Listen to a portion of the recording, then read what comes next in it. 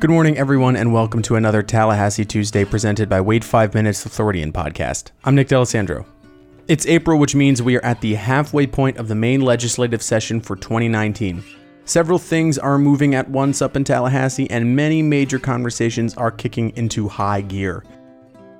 One such topic concerns the future of citizen initiative movements to get amendments added to the ballots. Citizen initiative movements are what allow citizens to create petitions and get signatures concerning amendments that they're passionate about. For example, the amendment that changed civil rights for ex-felons this past election was supported by citizen initiative petitions. There are some amendments currently gaining signatures, such as the one that would require complete citizenship to vote in Florida, or another that would turn our currently closed primaries into open primaries. Another is quite controversial, supported by John Morgan, and it would raise the state's minimum wage. Currently, to get a citizen initiative amendment like this on the ballot, you would need to get just over 766,000 valid signatures and get the Florida Supreme Court to move it to an amendment. You have to be a registered Florida voter to sign the petition, but you don't have to be a Florida resident to gather petitions. Some groups also pay out-of-state petition gatherers based on how many petitions they collect. There is currently a movement going through the state house that would make both of these illegal, as well as requiring the amendments to list if they would cause an increase in taxes or take money from other government services. There is a trickiness to this, as some say that it would squash citizen initiatives due to the new complications and stricter rules. Others, notably Republicans in the House, say that this would make amendments more transparent and easier to digest. This past election was certainly filled with complicated amendments and big money backers. Many were packaged in such a way so that it was actually harder to understand, potentially making them intentionally confusing, or maybe even only showing the most obvious and easy to understand thing up front and having more complicated things in the denser text. Transparency in government is essential, though limiting citizen engagement is a slippery slope. The proposal still needs to move forward a bit in the legislature to become official. The Florida Senate discussed it yesterday at 4 p.m. after the time of this recording. Tomorrow is also an incredibly important day for the Florida legislature, as Wednesday, April 3rd, will be entirely dedicated to settling on a final spending plan for Florida's fiscal year. The Senate meets to discuss at 10 a.m. and the House will gather at 1:30 p.m. There is an interesting little fluctuation in the proposed money. Earlier this year, Governor Ron DeSantis proposed a budget of $91.3 billion. The two chambers of Florida's legislature changed some minor things and came up with proposals of their own.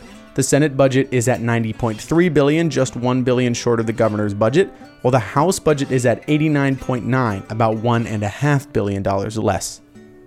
The most interesting detail of the governor's initial proposal was a commitment to a sweeping 4-year environmental plan that would cost $2.5 billion. For this fiscal year, which begins on July 1st, he requested $625 million. The House's counterproposal for the same funding sat at $658.5 billion, and the Senate went to $656 billion. Though that means some projects get more funding than others depending on the plan, this really means that our government is willing to put in work to protect our land and our vital water sources. This sort of commitment is exciting and, frankly, a little shocking, and maybe an indication of the kind of budget we will have in the coming year.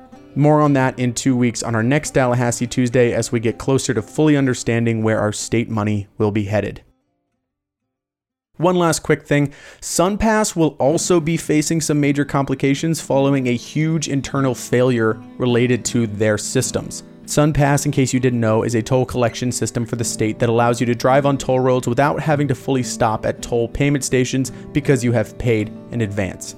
A company called Conduent State and Local Solution was supposed to handle a conversion with the internal systems last June. However, the massive volume of people using SunPass literally broke the new system and resulted in overcharges to users and horrible customer service practices. This lasted for 2 months. Last Friday, however, the Florida Department of Transportation slapped the company with a $4.6 million fine, and Governor Ron DeSantis announced that there would be a, quote, continued suspension of fees and penalties for SunPass and toll-by-plate customers until June 1st, end quote. When initially read, this seems to mean that the next 2 months will see no charges to those using SunPass or toll-by-plate, but the language is really unclear. However, it does mean that, hopefully, our toll system will not be riddled with overcharging bugs in the future. The company running SunPass is set to do so for another 3.5 years. That's it for me on another episode of Tallahassee Tuesday presented by Wait 5 Minutes, the Floridian podcast. Be sure to tune in this upcoming Friday to hear about the weird intersections of politics and Disney's contemporary resort. Additionally, I'm currently working on an episode about Publix subs. If you are passionate about these subs, please reach out to me on Twitter, Instagram, or send me an email at wait5minutеspodcast@gmail.com. I will see you Friday. Until then, I'm Nick D'Alessandro. Have a great week.